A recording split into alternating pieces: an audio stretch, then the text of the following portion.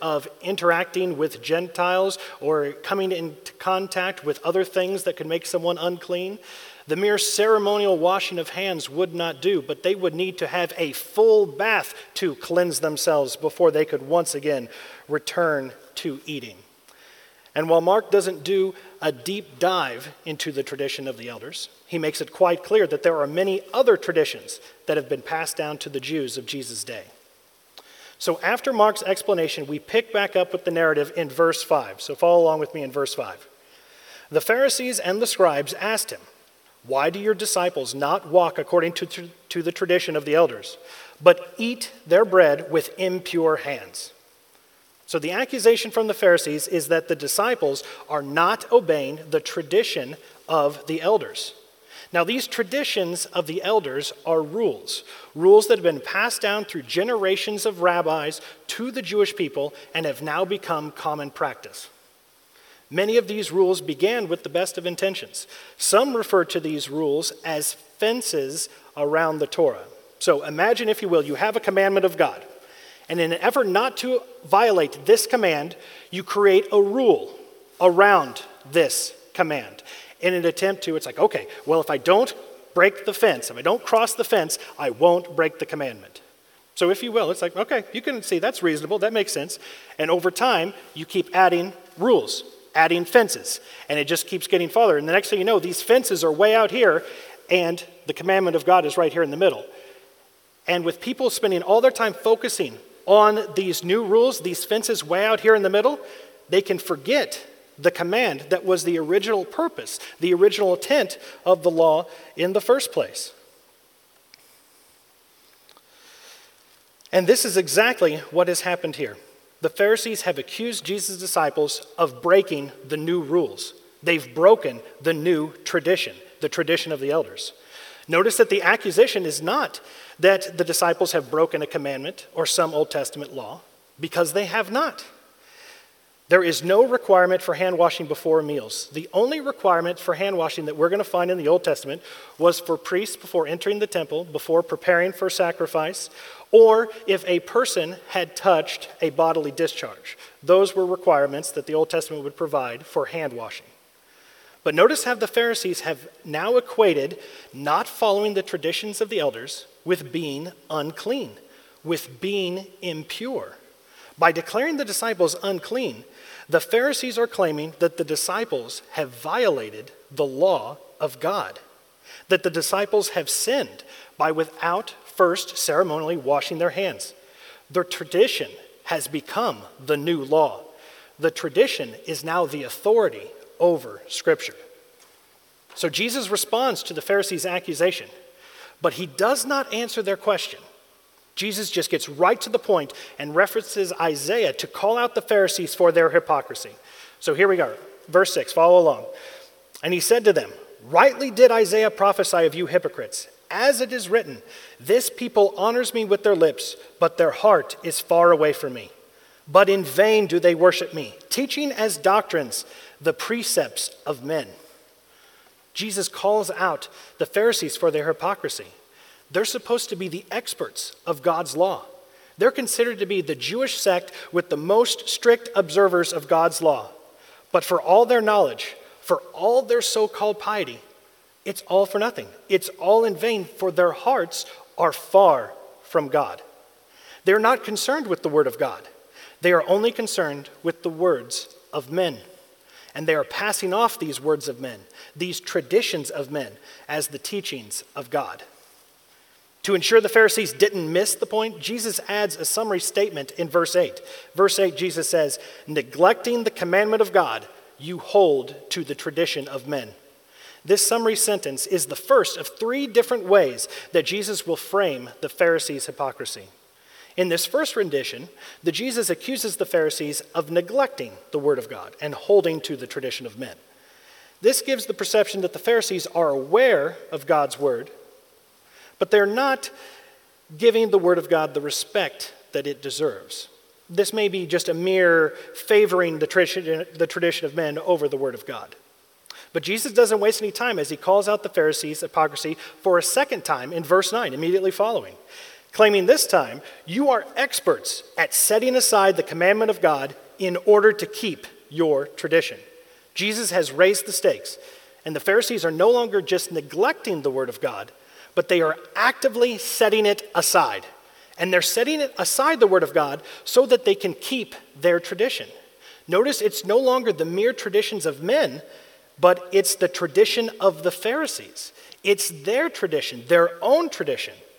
And Jesus calls the Pharisees experts at doing this. So this doesn't sound like a one-time thing, but a continual practice. They've been setting aside the word of God so much and so often that they're now experts at doing it. As Jesus calls out the Pharisees' hypocrisy for a third time, he uses a specific example to drive his point home. Jesus begins by taking the Pharisees back to the scriptures, back to the Old Testament law that they're supposed to be the experts of, back to Moses and the Ten Commandments. Jesus references the fifth commandment, honor your father and mother, and then references the punishment for cursing your father and mother from the following chapter in Exodus 21. The commandment for honor your father and mother extends beyond merely not cursing your parents, but includes caring for them when they're no longer able. And the punishment of death, if nothing else, speaks to the importance of honoring your parents. Jesus then compares this command with the tradition of the elders. Notice how Jesus frames the issue. In verse 10, Jesus begins with, Moses says, again referencing the law of God, and contrasts that with how he starts verse 11, but you say. So before we even get into the specifics, we can already see that the issue is going to be what God says versus what you say, what your tradition says. Follow along with me starting in verse 11. But you say, if a man says to his father or his mother, whatever I have that would help you is Corban, that is to say, given to God, you no longer permit him to do anything for his father or mother. The Pharisees had established a tradition of allowing someone to declare something as Corban, which, as the verse tells us, simply means given to God. It appears that Corban was a form of deferred giving. It allows someone to say, hey, I'm going to give this to you, but I'm not going to give it to you yet. I'm going to hang on to it until I die. But after I die, it's all yours. And so as part of this tradition, once something was declared Corban, it was considered holy. It was to be set apart and could no longer be used for secular purposes. So let's say if a child owned a home and declared the property Corban, the child's aging parents could not use the property, nor could they benefit from any of the proceeds of the house, because taking those proceeds would be taking something that had been declared for God, something that had been set aside for God. And so how people were abusing this system was, if you didn't want your aging parents moving in with you, or you didn't want to have to support them financially, you could merely claim your property as Corban and have an apparent righteous reason for not having to take care of your father and mother, and completely skip over the command of honor your father and mother. Sorry, Mom and Dad, I'd love to help you, but I've given everything to God. Aren't I the perfect, holy, pious son? So in this third rendition of calling out the Pharisees' hypocrisy, Jesus once again, he raises the stakes a third time, showing kind of this escalation of setting aside the word of God. And he concludes by saying, thus invalidating the word of God by your tradition, which you have handed down. The Pharisees, they're no longer neglecting the word of God. They're no longer just setting it aside. They're now invalidating the word of God.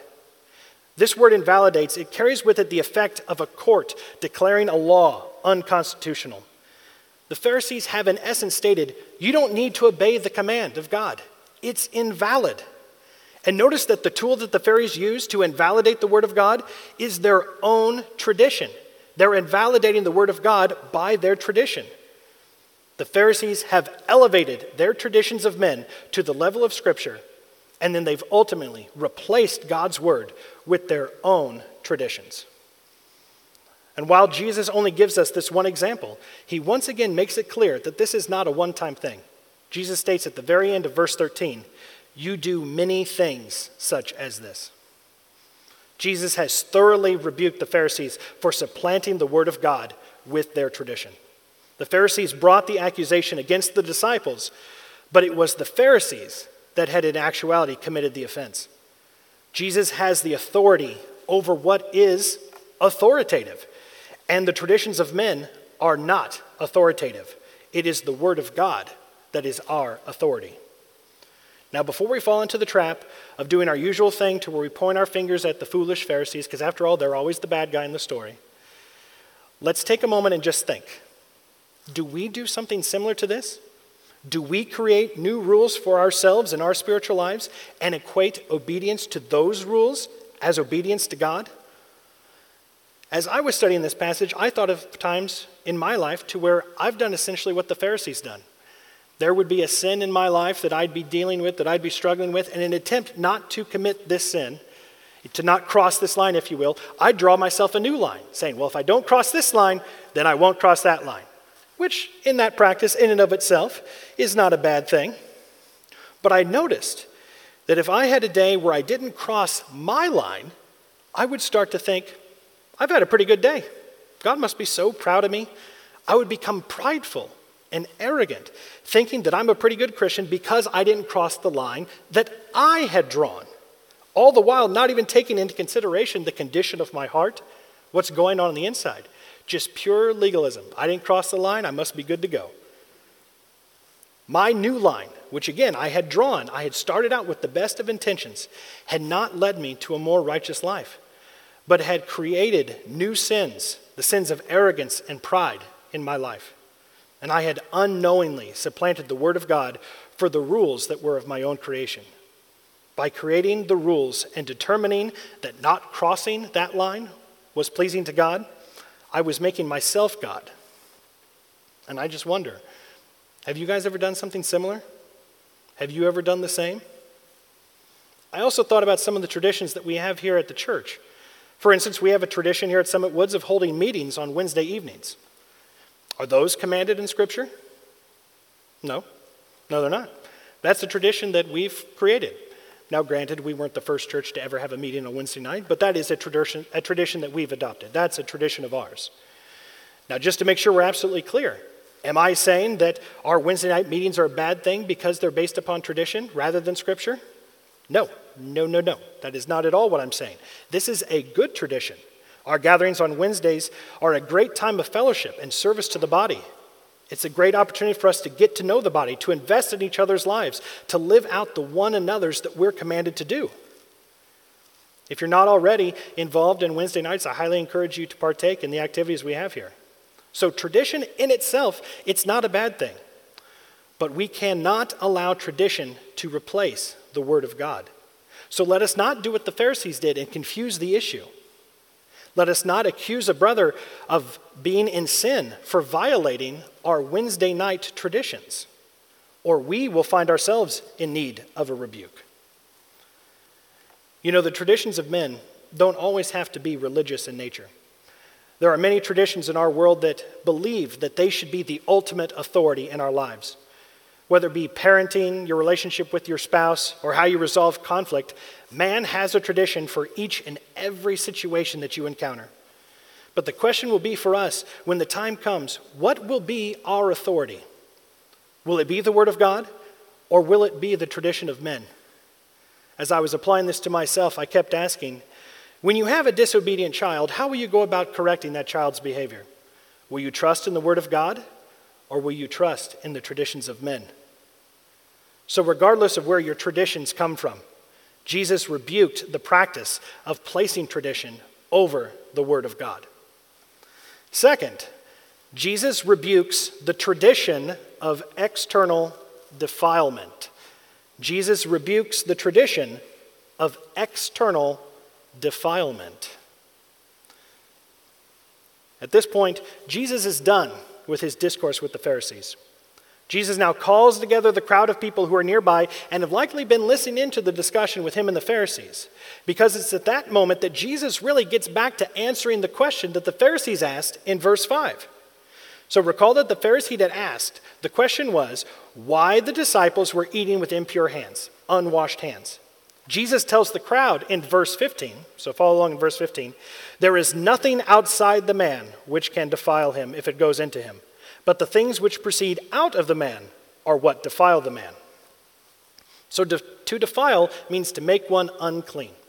So Jesus is saying that it is not what you put into the man that makes him unclean. It's not the food that he eats. It's not the eating with unclean hands that makes him unclean. It's not the externals. It is the things that come out of the man that make him unclean. This is the only statement that Mark records for us in this situation. There's not a lengthy lecture. There's not a story. Just this one brief statement. Do not, however, think that because Jesus' words are so few that he doesn't have much to say. This is a life-altering statement for the Jewish audience. Jesus isn't rebuking a recent tradition of the Pharisees that needs to be done away with like we did in the first half. Jesus is addressing the Old Testament laws regarding purity and defilement, laws given to the Jewish people by Moses, which Moses received directly from God. Laws such as those found in Leviticus 11, the well-known ones that people always seem to reference. The Jews were to abstain from eating pork and shellfish because God considered them to be unclean. This one sentence from Jesus completely changes all of that. It changes everything. So to understand the impact of Jesus' words, let's recall that the Jewish people have been participating in a legalistic system. Judaism had developed an expansive list of dietary rules and traditions that the Jewish adherents were to follow. The Jewish faith had become a works-righteous system. Do this, don't do that, don't touch this, eat this, don't eat that. Rules, rules, rules, and more rules. Follow the rules and you're good to go. The Pharisees' extra-biblical traditions that Jesus rebuked in the first part of this chapter was only scratching the surface of the legalism that was rampant throughout the Jewish faith. This legalism led to great hypocrisy. People were able to appear righteous because they could be seen as observing the rituals, following the traditions. They could appear righteous, but they could do so without a shed of repentance, without any true righteousness. It was for this reason that Jesus accused the Pharisees in Matthew 23:27. You are like whitewashed tombs, which on the outside appear beautiful, but inside they are full of dead men's bones and all uncleanness. So you too outwardly appear righteous to men, but inwardly you are full of hypocrisy and lawlessness. So when Jesus tells the crowd and his disciples that nothing that goes into the man from the outside can defile him, to use modern euphemisms, this is a bombshell. This rocks their world. So while Jesus' few words may seem simple and rather direct to us, it is apparent that that was not the case for the disciples. For when they get back to the house in verse 17, they ask Jesus questions about what he said. They are not clear on what's going on. And Jesus' response, it appears to be a mix of bewilderment and disappointment for the disciples and their lack of understanding. Jesus then provides an explanation, but this is not a standard explanation. It's really not much more than a mere restatement of what Jesus has already said, but just with a little bit of extra information. It's as if Jesus felt the statement didn't require an explanation. The disciples, Jesus provides an explanation for each half of his one sentence. He provides an explanation for why it's not from the outside, but from the inside. He gets a little bit of explanation from each side of the sentence. So let's follow along in verse 18.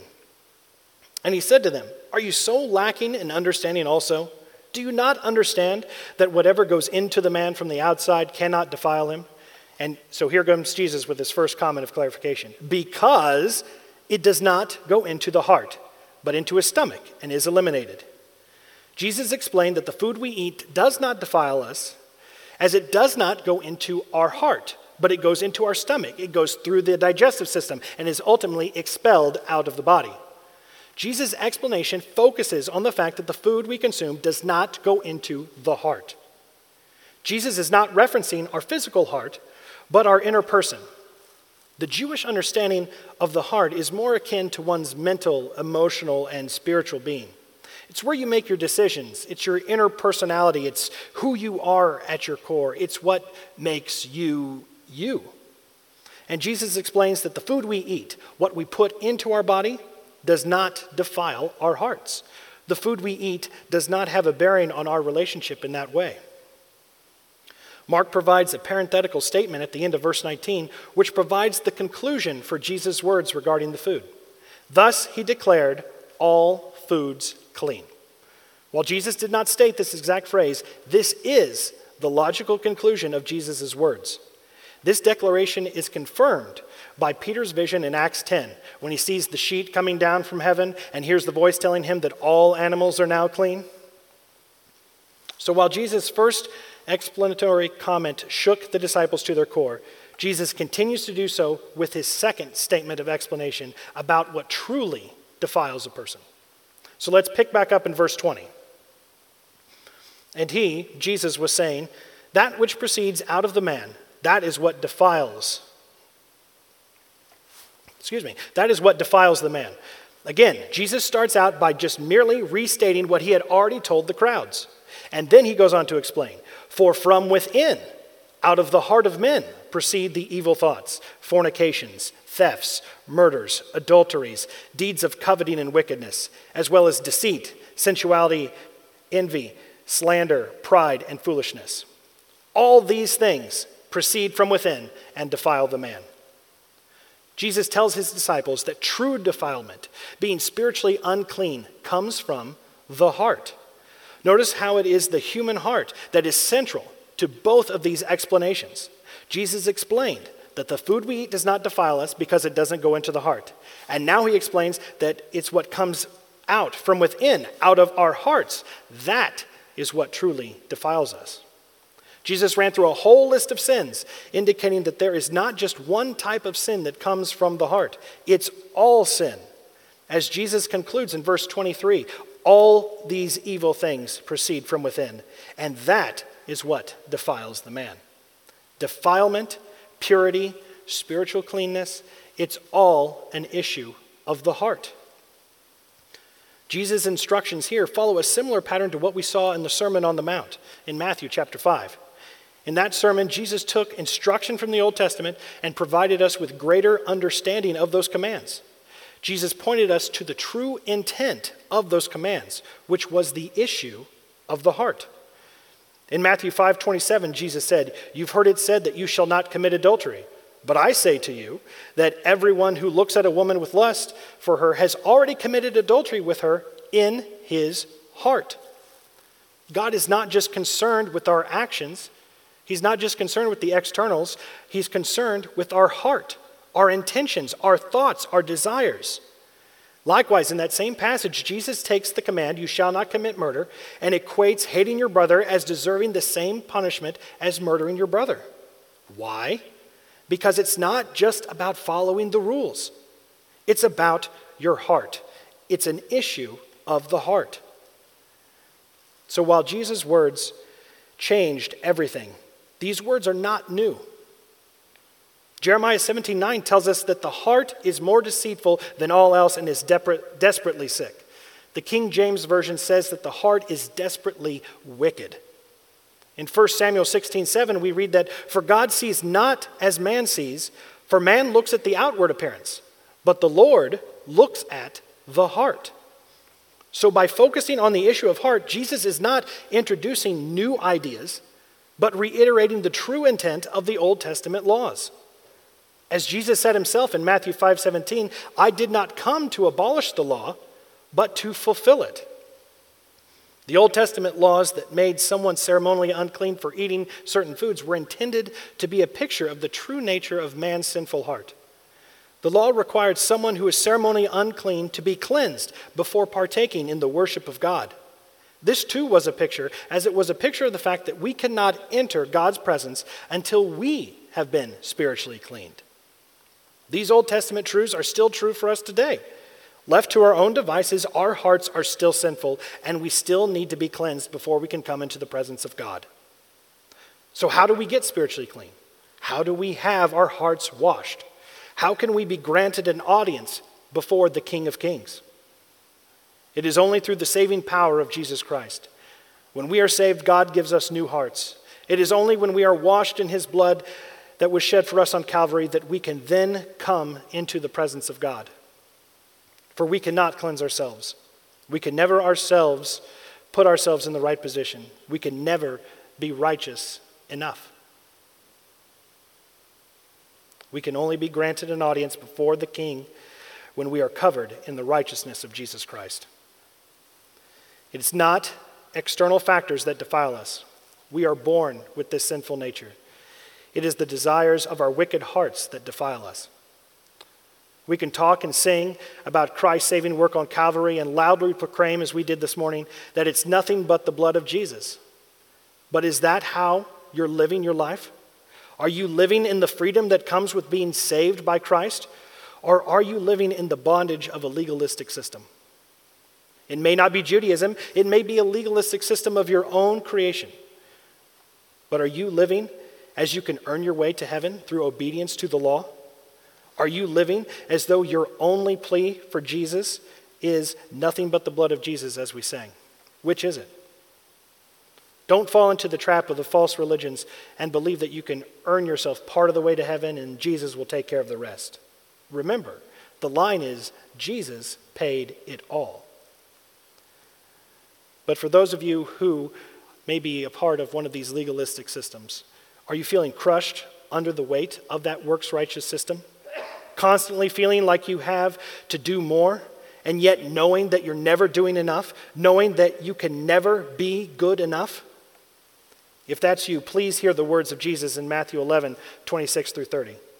Come to me, all who are weary and heavy laden, and I will give you rest. Take my yoke upon you and learn from me, for I am gentle and humble in heart, and you will find rest for your souls, for my yoke is easy and my burden is light. Now, for those of us in Christ, we are to obey the Lord out of love and gratitude. Let us not turn our spiritual disciplines into a mere daily checklist. When we read God's word or when we pray, are we doing so just to cross these items off our list? Or are we obeying out of mere obligation? Or are we doing it out of love for God? Are we spending time in God's word because we desire to spend time with the Lord? What is the condition of your heart? What's going on the inside? It's not just about the actions. It's not about the externals. You can't just go through the motions here. It's about your heart. God is concerned with the condition of your heart. In this passage, Jesus showed us his authority over tradition. He rebuked the Pharisees for replacing the word of God with their traditions. And Jesus also rebuked the tradition of external defilement. For it is not from the outside, but from within, from the heart, that a man is truly defiled. And it is Jesus' display of authority that once again shows us that he is truly the Son of God. Please pray with me. Heavenly Father, Lord Jesus, you are the Son of God. I pray that we would not do as the Pharisees did today.